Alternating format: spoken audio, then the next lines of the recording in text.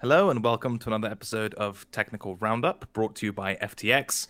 Today we're speaking about NFTs. We've got an excellent person for this topic. We've got gmoney sharing his time with us. He's in charge of Delphi Digital's NFT fund and also a private collector, enthusiast, and expert. So, Don, this is going to be quite an interesting one for us because normally we speak to, we're on the trading, investing side. And as practitioners in the space, we kind of have that common language with our guests, which means we can push them for like good content and kind of skip past the basics. It kind of feels like this is the complete opposite of, of our normal type of show, given we're talking about NFTs. Yeah, I mean, it's going to be an interesting one, I think, because we're going to learn something, I think, and I hope everyone that's listening to it that wants to kind of understand what's going on is going to learn something too. So, yeah, For very sure. excited. Okay, great. I mean, we should definitely do an intro for this one. So, G Money, we talked slightly off air about your background, but sort of who are you and how you ended up being where you are would be a super cool intro. Cool. Yeah. Thanks for having me on. I'm super excited to be on. Yeah. So I guess just a quick brief history of me. I'm in my late 30s. I've been following the stock market since I was 12 years old. And I originally bought my first stock when I was 14. And I had been in love with the stock market ever since. And the thing that like kind of is relevant for that is like when I was 14 was the beginning of the dot-com boom, and I bought, obviously a bunch of tech stocks. I rode that on the way up. Obviously, I didn't sell any of it and rode that all the way on the way down. And and that was like obviously a very important lesson that became apparent to me years later when I first found crypto, which happened in 2017. You know, I found out about, I had heard about Bitcoin, and I think the first time I saw Bitcoin was at 27 bucks, but I couldn't figure out how to buy it. And then I watched it run up to 1,000, and then it collapsed back to 200, and I was like, oh, this is tulips. That was a nice little bubble. But then in like April of 2017, I saw that the price of Bitcoin was starting to get back above 1,000, and I was like, all right, at that point, I was already trading professionally, my own account for about 10 years or so. And I understanding price action, I was like, all right, this is interesting. The fact that this is back up here means something, and I should take a look into it. And I found Ethereum, and I subsequently partook in the ICO boom, the mid to late cycle of the ICO boom of 2017. But then in 2018, in Q1, I was like, blockchain tech is really good. But using my experience from the dot-com bubble of realizing that, the dot-com bubble was great, but the promises of that bubble, took 7 to 10 years for the internet to really develop the way that, we really experience it today. I said to myself, blockchain tech is going to be 7 to 10 years out. So I sold anything that was liquid, and I just continued back to trading stocks professionally, full time, while still keeping an eye out on crypto, but just not being super active. And then in March of last year, when Jerome Powell said he was going to print unlimited money and buy everything, that was the first time I bought Bitcoin in about 2 years, 3 years, I guess. And I started paying attention to crypto again. I had a couple projects that I had invested in that were starting to unlock, and I was like, wow, like people built stuff very, very quickly. It took 2 years to build things as opposed to 6 to 10 years like I had originally thought. And the first time I used Aave, I was like, wow, this is literally a game changer. And I went down the DeFi rabbit hole like pretty much everybody else. And I was, relearning everything that I had missed during my time off. And it was in late August, early September that I fell down the NFT rabbit hole. And I had heard about NFTs over the summer, but I was just super busy relearning, going down the rabbit hole on DeFi, that I just didn't have the time for it, like pretty much everybody else, right? And so when I found out about NFTs, they immediately made sense to me, simply because on the first day of quarantine, I bought a PlayStation. I hadn't played a video game in over 10 years. And I ended up downloading Fortnite because I want to hear what, everybody was talking about. I download Fortnite. I start playing Fortnite with my friends and their 12-year-old nephews. And the first thing that these kids ask me is, what skins did you have? And I'm like, these skins, like, there's no way I'm buying a skin. This game's free to play. I'm not spending any money on a skin that doesn't give me like any extra special powers. But then, like 2 or 3 weeks later, I'm buying any semi-cool skin that I can buy. Like, interestingly enough, I've been traveling Europe now for the last couple of weeks, and there was a Rick and Morty skin that came out on Fortnite about a month ago, and I knew I wasn't going to have time to play it, so I just paid up to level up to make sure I got the skin. And there's like no extra utility on it. I just am a huge Rick and Morty fan. But I realized then that these kids, they're 12, he's 12 years old right now, but in 10 years, he's going to have his own disposable income. And he's going to be totally okay with the idea of owning something in a totally pure digital asset, no physical form needed. And so I was like, all right, there's going to be this massive super cycle. I don't know how to take advantage of it, but it's something worth keeping an eye on. And this is before I knew what an NFT was. And then becomes pertinent in September when I find out about NFTs. And as I'm spending time on like NFT Twitter, in Discord, on Telegram, I'm realizing that your profile picture is your skin. And the cool thing that you can do with your profile picture is show off one of your NFTs. And generally, the people that were the most knowledgeable and probably, let's say, most successful, especially in the NFT space, generally had CryptoPunks as their avatars. So as I was going down the NFT space and going down the rabbit hole, I realized I got red pilled on punks, and I was like saying to myself, all right, the beautiful thing about this is like, the beautiful thing about NFTs in general is that there's so much convexity in them, right? Because it's like last cycle, at the end of the cycle, people were saying when Lambo. And I was like saying to myself that at the end of this cycle, we could be living in a world where people would be saying when punks. So to me, like, it made so much sense to invest in like punks and other what I thought were AAA NFT projects because of the convexity of the trade, right? Like, you're basically buying a call option on Ethereum, right? Because as ETH would go higher, and people became richer off their crypto gains, they would be spending that money in terms of crypto as opposed to, they would always be spending money in the real world as well. But if you're talking about a digitally native person that spends a lot of their time online, what better way to show it off than, with a picture that you can verify exactly how much I spent on it, right? Which is kind of the way humans interact and put themselves in their social circles and display social status, for better or for worse, but that's just human nature. So that's kind of when I realized that, I ended up buying a punk in December, a zombie, and then I was looking for an ape, which I ended up buying in early January, and I wrote this long Twitter thread about it that went viral on crypto Twitter, and that was kind of like the genesis of gmoney and how I started making, I guess, a splash in the space. So basically using NFTs as a status symbol mostly? Yes, well, I mean, it's just when you think about like the way humans interact, right? It's like humans like to display status, whether for better or worse. So that's just human nature. And just understanding that even though we were being behind a computer, it doesn't change the psychology of how we interact with each other, right? Like, any luxury brand out there, you can buy like a pair of Gucci loafers for whatever, $500, $700.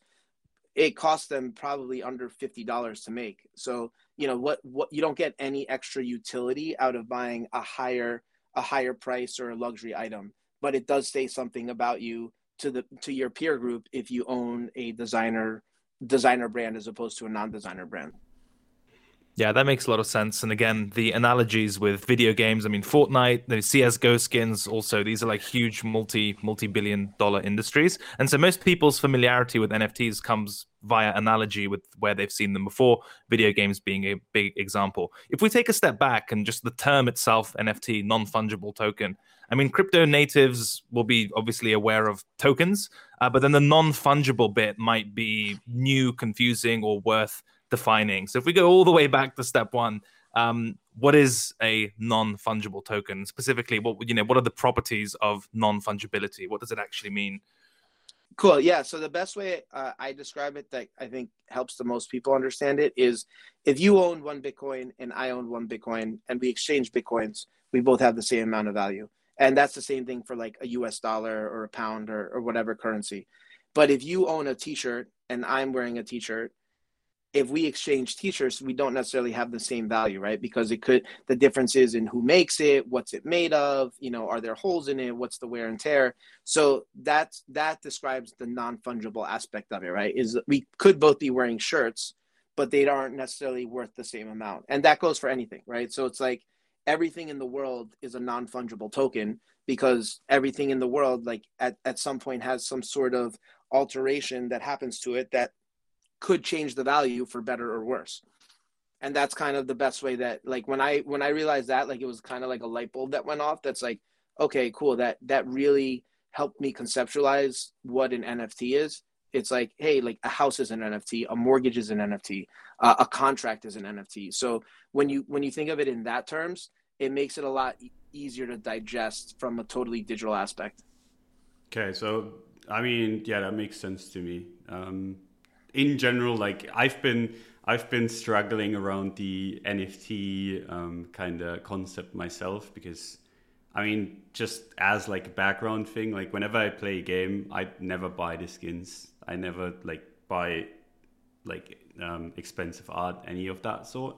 Never been into it, but it makes sense to me from like a collector's kind of position. But do you think there's other kind of ways to use NFTs? Do you think there's just this use case of, okay, showing off or collecting, or do you think there's more to it? The thing that makes me so bullish on NFTs is that I think if you're going to be bullish on, let's say, a digital future, and if that digital future will be decentralized through blockchain, you have to be bullish on NFTs, because as more things will come on chain, they will all come on chain as NFTs, right? So with regards to where do I think, because I think everything is an NFT, and I think as more things come on chain, I'm super bullish on them.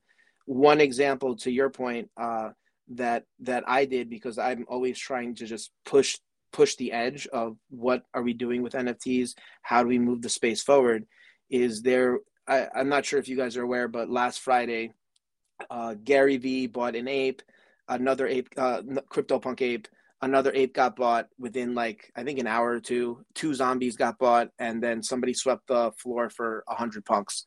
And so what ended up happening was there's obviously a ton of demand. Like, people are FOMOing into things. I have about 8% of a sharded ape that's trading on Niftex. And I had people earlier in the week reaching out to me, telling me that they had expressed interest in buying that ape. And obviously, after those other apes got swept, they started reaching out to me like, hey, like, I'd like to buy the position at like a higher percentage, or at a higher amount. So what I ended up doing was I took my ERC20 tokens, which represents about 8.5% of the sharded ape. I put them into a NFT wrapper that is on the Charged Particles protocol, so that position could be represented by the NFT.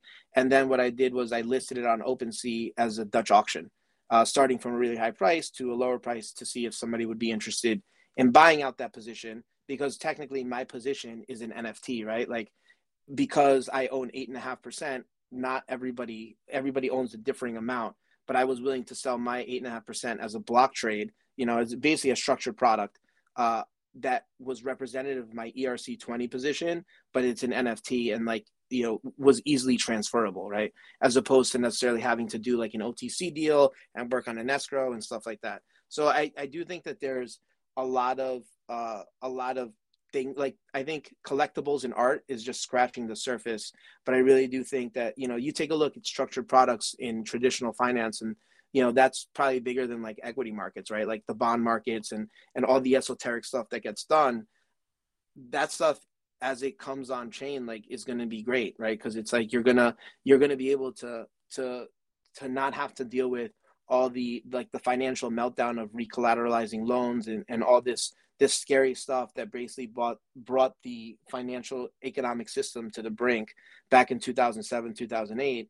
And now, if we can see stuff on chain, you can kind of see in real time with real marks what's happening, right? And like, that to me is like super interesting. It starts with the art and the collectibles, because you're obviously not going to bring trillions of dollars on chain because on an untested protocol, right? Like it's going to start small, and like we see that with DeFi, right, where the TVL starts off really small, and as over time people become more comfortable, more assets, more TVL comes on chain, and I think you're going to see the same thing with NFTs. As the protocols prove themselves, we're just going to get more and more valuable stuff coming on chain. So essentially, if I had to try to summarize that potential use case, it's some form of verifiable fractionalization of property rights or some sort of equity interest, and that NFT wrapping process is verifiable and much easier and more efficient than the whole custody broker middleman type of arrangement. Is that broadly correct? Yeah, I mean, exactly, right? Like, I think that NFTs kind of give us digital property rights and a way to transfer them, obviously electronically with no middlemen and no centralized database. That makes a lot of sense to me. Yeah, I think I'd very much like the argument that art is just obviously kind of, or the collecting is the low-hanging fruit, if you will, and then the more, but it creates this network effect, which then opens people's eyes towards more sophisticated use cases. Is that broadly the direction you see the market heading with? So art is just the starting point, and then the real use cases emerge a bit later? Yeah, I mean, listen, I think art, there definitely is a real use case there, right? We've seen, I think, a really fast and quick disruption of the art market. But again, like, I think that to think that it's just art or collectibles is a very narrow view of it, right? Like, I could see a world, whether it's 5 years from now or 20 years from now, your guess is as good as mine, but where we have mortgages on chain, and then we have regionalized CMBS indexes on chain that are fractionalized versions of all these NFTs, right? Like, that's just like a long-term view, right? Because a mortgage is an NFT. So it's like you can use your imagination as much as you want, right? Like, it's, if you have an idea and you can bring it on chain, I think NFTs really provide you with a lot more optionality than like your just regular ERC20 type token does. Yeah, that makes, like, one obstacle that comes to mind, which we've discussed with guests when talking about DeFi, is that the creative use cases for tokens are limited by virtue of a lack of recourse to real assets / the legal system, which is why crypto is so generally over collateralized and so on and so forth, because there's that breaker where you can't, if the legal system doesn't recognize these structures, or if, as a lender, you've got no recourse to them, your risk management or, lending policies are going to look completely different. Do you think this current limitation is A, a permanent one, or B, just applicable to NFTs as well? So talking about mortgages and property rights in the real world, do they need to kind of break that threshold and create a link between digital assets and then something recognized by the legal system? Yeah, I think that at some point we're going to see them linked together, and you're probably going to have, like, as I've thought about, let's say, mortgages, it's like, at least for now, you need some sort of like trusted source that can, like, if we're trading an NFT of a mortgage, there has to be some source that almost like like a bank that's like, we guarantee that this mortgage is backed by this asset in the real world, right? I think over time we'll probably end up getting some sort of automated smart contract feature that will have it linked much quicker and without some sort of middleman. But I think it's kind of be like in stages, right? Like, we're going to go from, fully physical, which was, 50 years ago, and we're just getting more digitized slowly over time. And obviously technology moves much quicker than bureaucracy. So we just need time for the legal system and the legislative system to catch up. Yeah, that makes sense. Going back to the art, do you think that in general, like, because you talked about like the NFT space growing over time and the art space kind of just being the start of it all, do you think like the current projects, like as the first movers, are kind of like a bet of the NFTs in general? Like, if the NFT system or like the NFT, whatever you want to call it, the NFT world just grows and grows, the first ones are just going to be valuable, and that's why like we see punks and stuff like it appreciate so much. Why do you think it's like ballooning so big?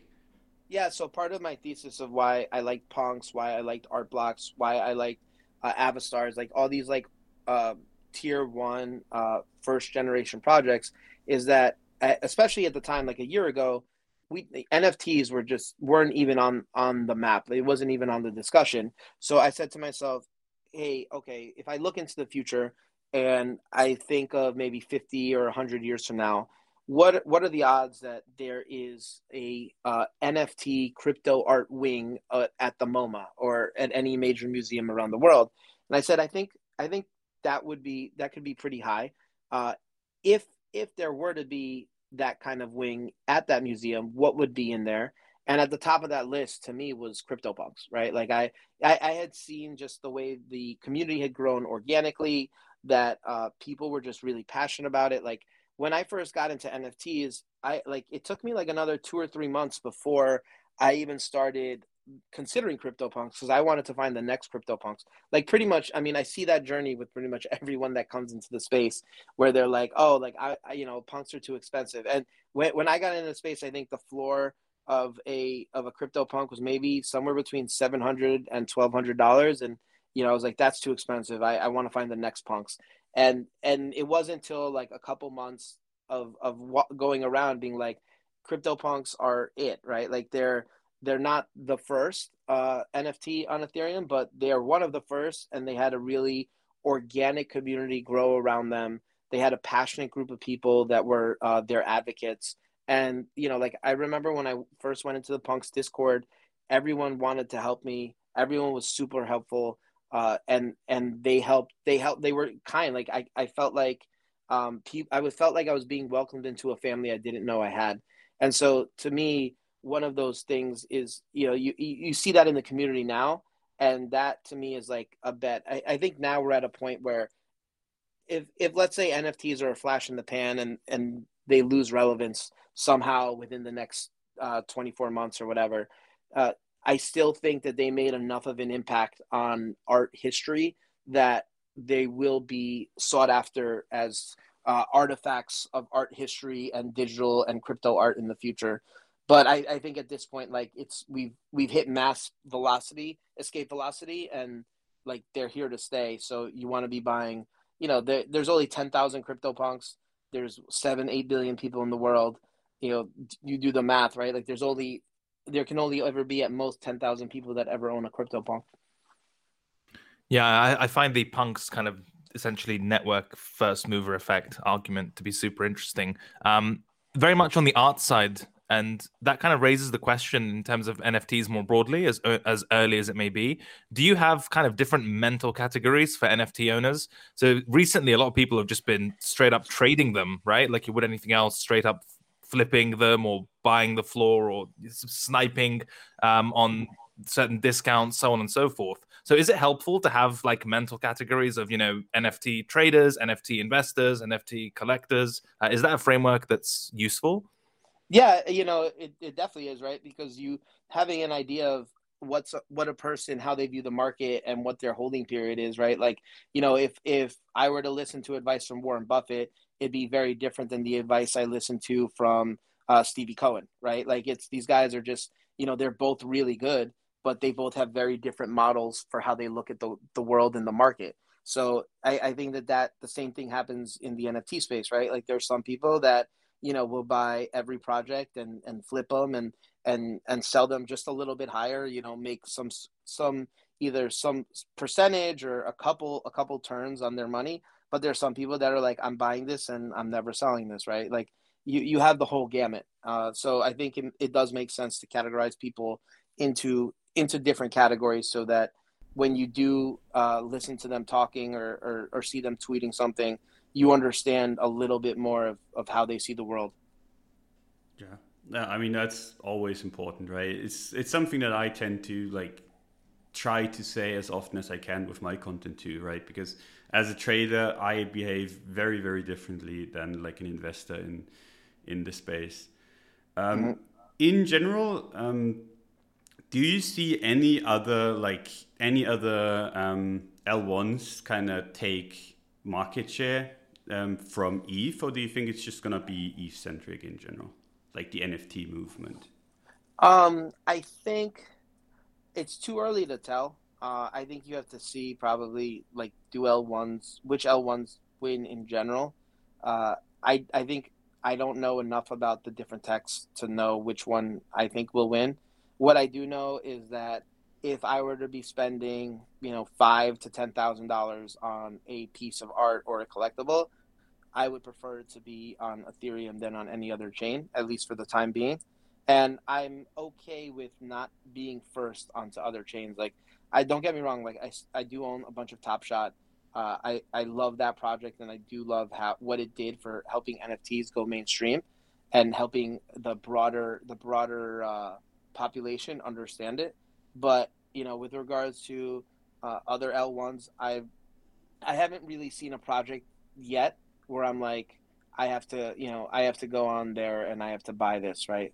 Yeah. For me, for the most part, I've been sticking to Ethereum just because the projects I like the most are on there, and it might have the network effect and the first mover advantage by now, where it's like, if I'm gonna come on, like Tom Sachs did a drop last week called Rocket Factory, and I thought, he's a very big major contemporary artist. He has his stuff shown at pretty much every major museum throughout the world, and he came and did his drop on Ethereum as opposed to maybe some L2 or a competing L1.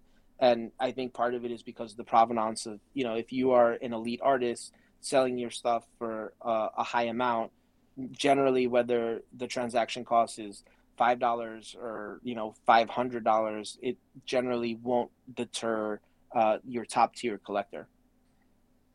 Yeah, I like that. I mean, in general, I think it's just like trading Bitcoin, trading altcoins, right? I mean, you have like the first mover in Bitcoin, so you can be reasonably certain that it's gonna stick around, and I think that's probably gonna be the same kind of situation with like NFTs and other chains, where it's like they might work and they might like kind of get bigger as time goes on, but like the first mover is probably always gonna stick around at least for the next few years. So I Right. agree with you on that. You mentioned Top Shot, and something I've heard about Top Shot is like that they've had. I mean, Top Shot started out as pretty much the most kind of like with the most retail kind of appeal, right? A lot of people got into it that weren't even into crypto, and then the people behind Top Shot kind of started like inflating the project a little bit. That's at least what I heard, and I'm more than happy to kind of be corrected on this. Do you think that's in general a problem that could appear where it's just like people just keep on making more, or do you think in general like that's just a fringe case? I think that like you're gonna go through like fits and starts with everybody, right? Like everybody's gonna be learning. When like I bought a lot of the first series one, and I did not really participate that much in the subsequent series because I felt that there were like a lot of cards that were being printed, and to me like that just didn't make sense from a collector's point of view. But that like so I grew up collecting baseball cards in the late 80s, early 90s, and I was an avid collector, as pretty much any kid is. And it's funny because with this baseball card and sports card boom that's been going on for the last couple of years, I would go like, so every once in a while I'll go online and I'll check to see, oh, how much is like my Ken Griffey Jr. rookie card worth. And the problem that happened with the baseball card industry in like between like 1989 to 1992, which just so happened to be also the prime era where I was collecting cards the most, is that they just printed so many cards. So those cards are all pretty worthless, right? Because they were just keeping up with demand.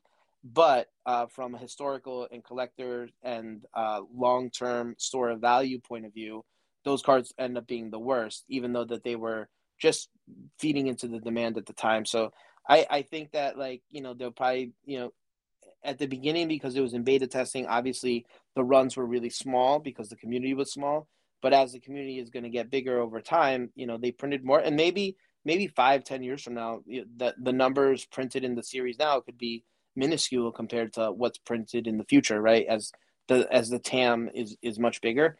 I don't know enough about what's going on the executive team to have an idea of where they're going and what their view of the market is, but I'm pretty sure if they overprinted, then you'll probably see a reversion to mean where they underprint and they start finding that happy balance, right?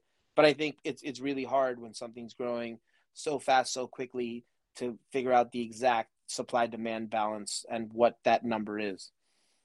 Yeah, I really like that point. I think it's an important consideration and reminder that even the biggest projects, so-called blue chips, whatever, are still very new and relatively early to that. That said, if someone accepts the base thesis for NFTs in one form or another in any use case, right, whether it's just art and collecting it or the more sophisticated versions we spoke about earlier on, and let's say someone's it's piqued their interest and they want to get involved, so to speak, in the NFT space. I guess it's a two-part question. One, if we take the investor trader type of route, how does one get broad NFT ecosystem exposure? Are there like good options in terms of tokens, indices, or do you just have to buy the punks floor? And the second question, slightly more benign and less kind of tradery, if someone's just interested in NFTs and not so much like for profit, for trading, whatever, but just have an interest in the vision that you laid out, for example, how/where do they get started? Is it some Discords to join, something to read? What does the start of the journey look like? Okay. Yeah, that's a great question. I think if I were, it's funny because obviously, just like in everywhere in crypto, the NFT space moves so quickly. The first Discord I would jump into would be the Larva Labs Discord, the Punks Discord. That's a lot of, it's almost like town square of NFTs, I would say. Another Discord that I think is been really good and popping is Art Blocks, and that I've heard from a lot of like OGs from that collected punks that the Art Blocks Discord right now reminds them of Punks Discord a couple years ago. So I would say one. Go into Discords. If you find a new project or somebody mentions something, go into that Discord, just learn as much as you can and just talk to people. People are really, really open. You can DM somebody on Discord if you have a question on something. Twitter, obviously, you can follow people on Twitter. And with regards to investing and if people wanted broad exposure, obviously the punk floor is whatever it is right now, $70,000-$80,000 for one, and obviously not everybody has that portfolio size. So one good way to do it is buying fractionalized tokens in punks. There's a bunch of fractionalized platforms out there. I mentioned Niftex earlier. Uniquely is another one. Fractional is another one. NFTX is one that has basically like an index. It's not necessarily fractionalized. It's a little different. But these all kind of give you a ways to get broad exposure in different NFTs that you can pick and choose, and you kind of have to do your work on them. So I think that's one good way to do it. Another good way to do it is actually to invest in these tokens, which are basically providing the infrastructure for NFTs themselves. So it's like if you aren't that confident in your ability to pick winners in an NFT project, because again, a lot of it comes down to culture and taste, you could just buy the picks and shovels, right? Like you can buy the infrastructure that allows for these things to happen. And that was part of the reason why I started the NFT fund with Delphi Digital, is because to me I know that in order for the NFT ecosystem to thrive, that a lot of infrastructure needs to get built, much like we saw in DeFi last year, for the last couple of years, that started to really culminate last year. We're going to see the same thing, in my opinion, in NFTs going forward. So, I think right now is almost like the calm before the storm, but I think we're going to start seeing a lot of like NFT projects come to market and, infrastructure and protocol layers that are going to allow for NFTs to thrive. And that would be a good way to get broad exposure to the ecosystem as well.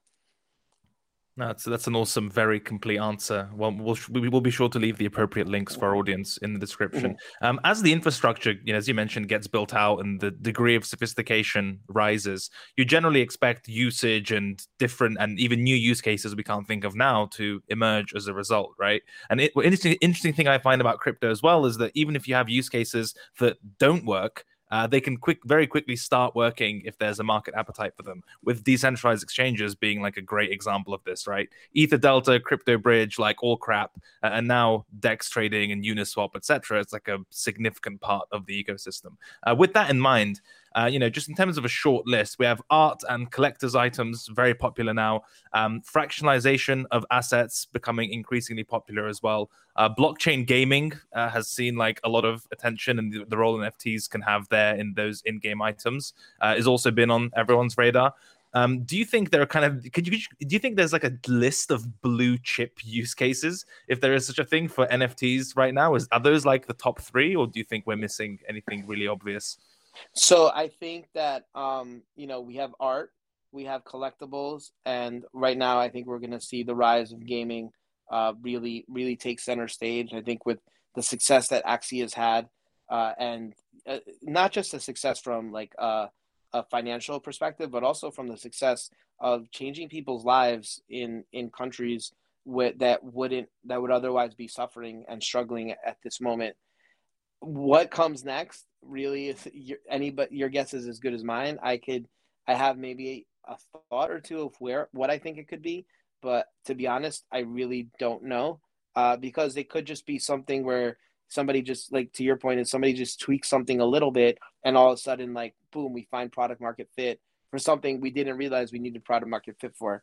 So I think it's just creativity, and as people think of cool new use cases, it's gonna like I'm a firm believer that, like, if you take a look at the growth of Facebook and the rise of social media in the last 20 years, if you were to play this simulation over 100 different times, I think the way we get to our today's Facebook or whatever social media giant would be out there, it happened 100 different ways, because I think it was just, a combination of randomness and the right things happening at the right time. And I think the same thing happens with crypto even more, because it moves so much faster.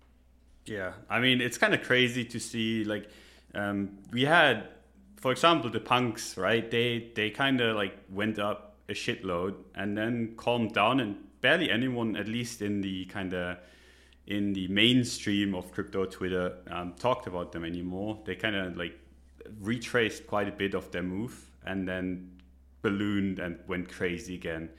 It's just kind of how crypto works, right? You get these crazy runs, everyone is excited, and then the moment anything goes back down, people are like, okay, nice bubble. And I mean, we all have gone through that, right? That's kind of like how pretty much everyone's crypto journey is. Like, you start buying, it goes up, it goes back down, and you're like, fuck, did I buy the bubble? So like, with that said, do you think right now we're in like a bubble, given that CryptoPunks like sell for 100,000, 200,000, sometimes more? Or do you think that's just like they're finally getting to where they should be priced? Well, so I was in Paris for ECC 2 weeks ago, and I went shopping on Saturday after, like, the Saturday after the conference, and as I was walking around, I developed, I swept the floor. Subsequently, a couple of days later, I swept the floor of Punks because of that. And the reason why was because I'm walking around, and I'm in Champs-Élysées, and I walk past Louis Vuitton, and there's a line down the block. I walk into a couple watch stores, and they tell me there's a 10-year wait for watches.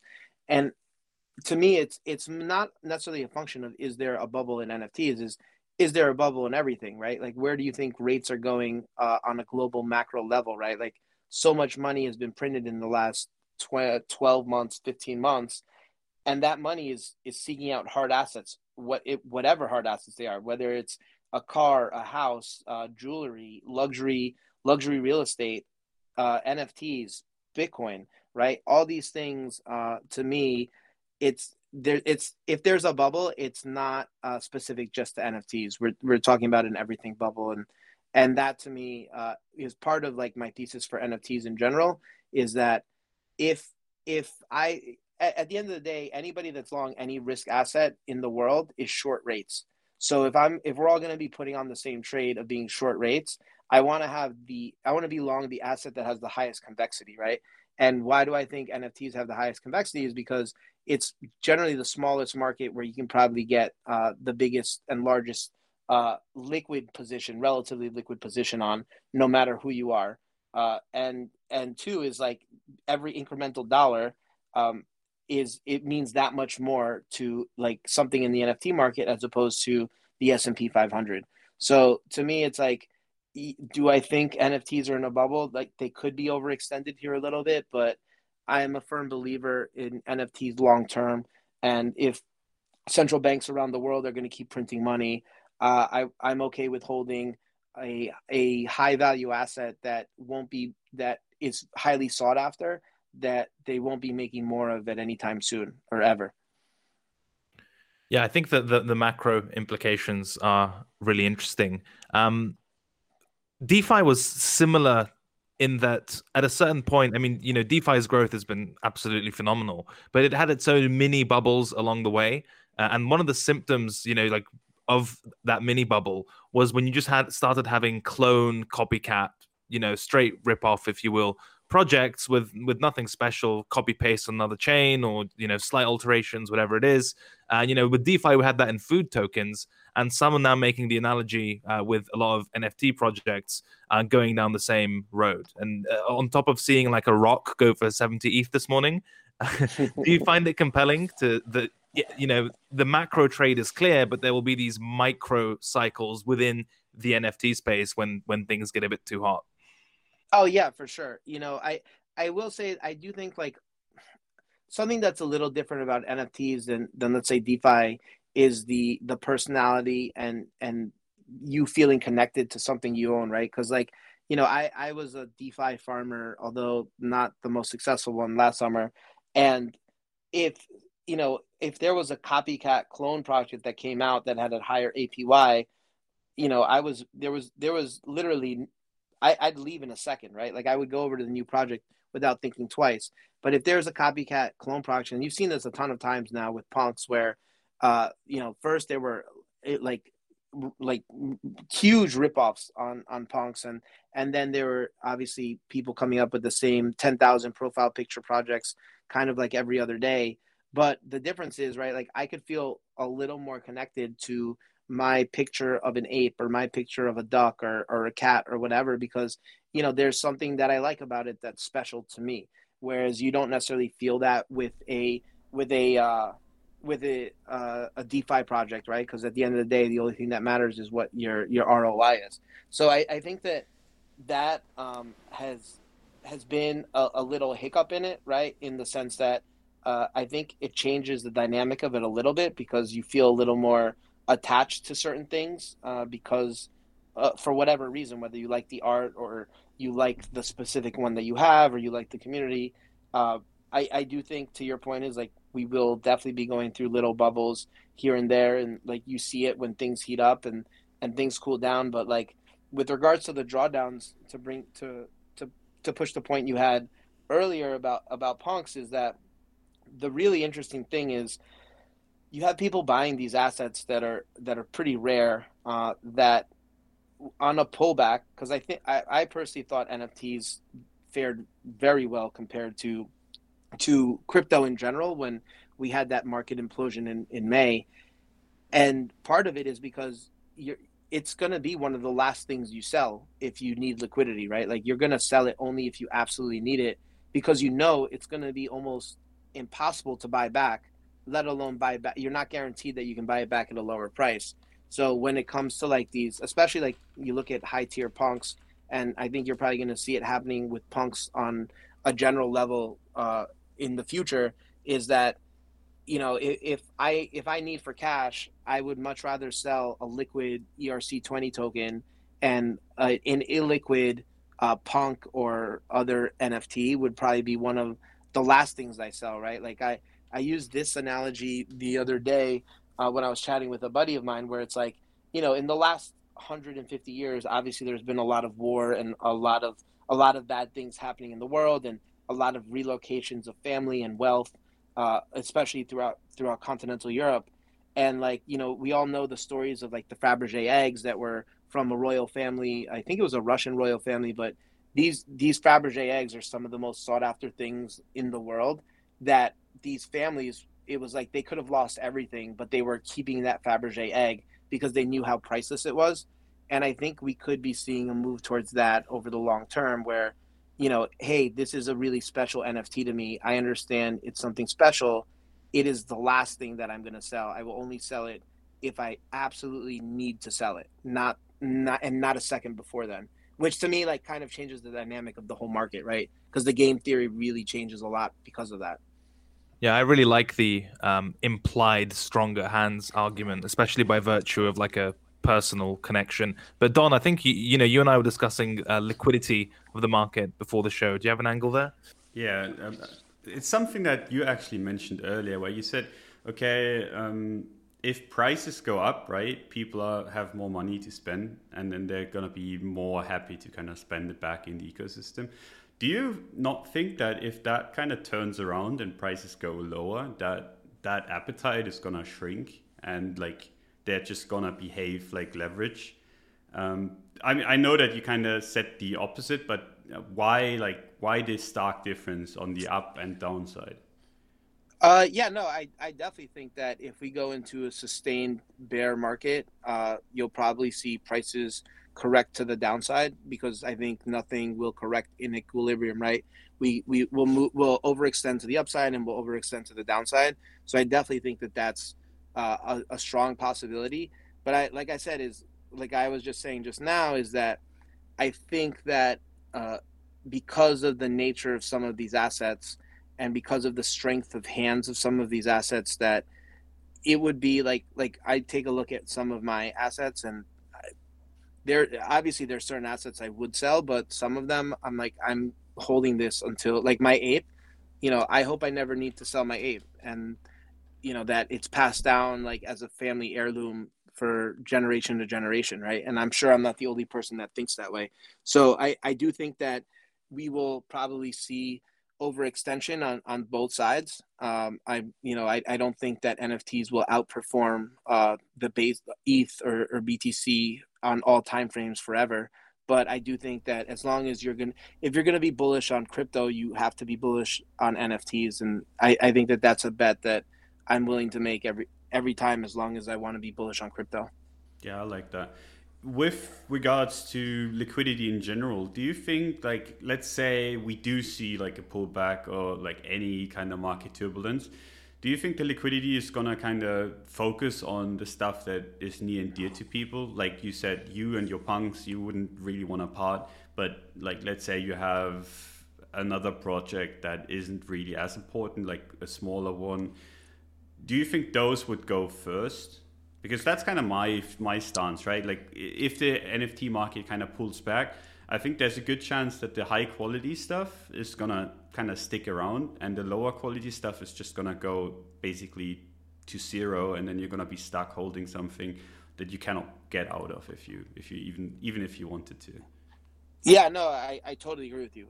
That's why I think that I try to focus only on like what I consider like triple A, like high tier assets, because I don't want to have to be worried about my asset re-rating to zero or going down 90%, right? Like I'm okay with the drawdown. This is crypto. This is part of the game.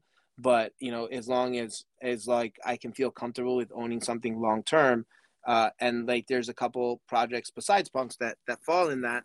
But it's like, would the pet rock drop that came today survive long term? I don't know.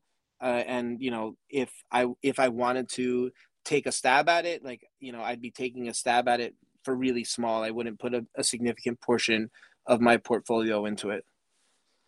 Yeah, I actually really like that perspective. When I very rarely shill crypto to my family or like talk to friends about it, usually under duress.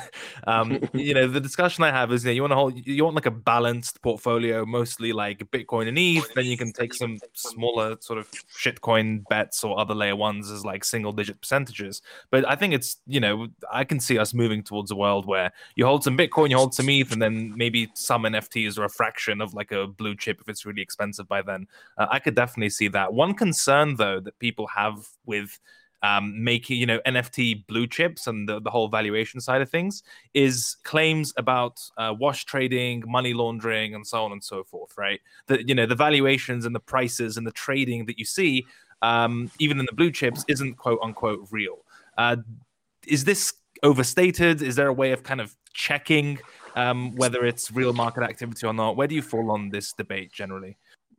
I mean, I guess I generally track the volume mostly of punks and a couple other projects, like Meebits and some other ones. And I when I see these high numbers on the board, I generally know at least one side of the equation. So, I haven't personally seen blue wash trading, or if I have seen it, I never picked up on it.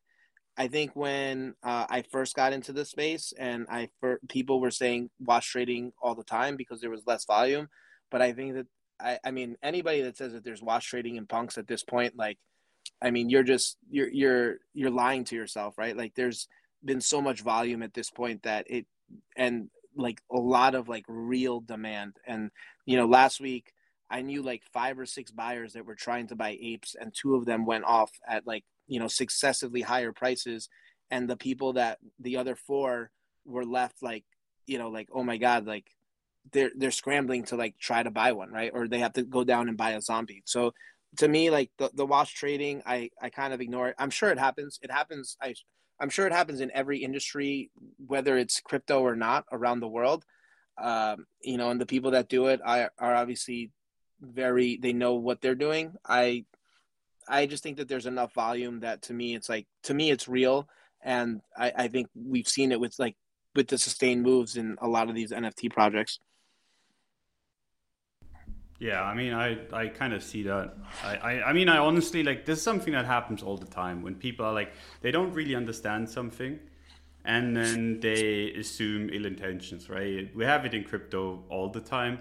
And I mean, for good reason, because I mean, that's kind of where we came from, right? A bunch of pump and dumps and a bunch of like very shady stuff. But nowadays, I think like it's widely overstated how much of that kind of stuff is happening still. At least in comparison to the volume that we do have. But going back into like what can a beginner do if he wants to kind of move in the market, like what tools do they need to use? What data do they need to look at? What kind of sites do they go to, or should they go to exchanges? Any of that you could kind of help people with to get like started? a morning routine / market at a glance type of tool would be super cool, I think, for our audience. Okay, cool. So I'd say first thing I do usually every day is I check Twitter. I scroll down a little bit. I spend maybe 5 or 10 minutes on Twitter looking at stuff, what people are talking about. Then I'll go into a couple different Discords, chat with people. And obviously at the same time, I'm checking my DMs as people are just reaching out to me on different projects and stuff like that. But like, yeah, I think for the most part, Twitter and Discord is really where NFTs live. And so you want to be on those. Like, other sites that I would say is OpenSea, obviously, to see people's wallets and to kind of see collections. CryptoSlam.io is where you can go to see volume across a bunch of different projects. Rarity Tools is something people use. Degen Data, I think it's degendata.io. But yeah, like there's like a lot of different I think there's more and more tools coming out every day to be able to look at things from like a more quantitative approach, because at the moment a lot of it's been qualitative, and I think over time it's going to be more quantified, if that makes sense. And I think that yeah, like to me, where I see the most alpha right now is Twitter, though. If you're following the right people and you're getting into projects early, you're gonna you're not. The cool thing I think what a lot of people find refreshing as well is at the moment you're not trading against your quants, like your 3ACs, your FTXs that can out trade you and are faster than you, and have all this quantitative data on the market, right? Like, a lot of it is still in its infancy, because one, maybe the market's not big enough for quants to focus on it just yet, but I'm sure they will at some point. But I think like that's like an extra edge that you have there, right? Like, you're not giving up any alpha on somebody kind of to trade against you or front run you or whatever. Awesome. Yeah, that's a very complete answer. And overall, I'm just, first of all, very grateful for your time. But I'm particularly pleased with the amount of specifics we managed to pull out of you, both with projects, tools, use cases. It's been very refreshing, and I've learned a lot. So thank you very much for that. I'm sure our audience will appreciate it as well. But unless you've got any final comments or remarks, that's it for this week's Technical Roundup. Our trader audience is now much better equipped to navigate the NFT landscape than they were an hour ago. And that's all from us at Technical Roundup, and we'll see you for the next one. Thank you, gentlemen. Thank you, guys.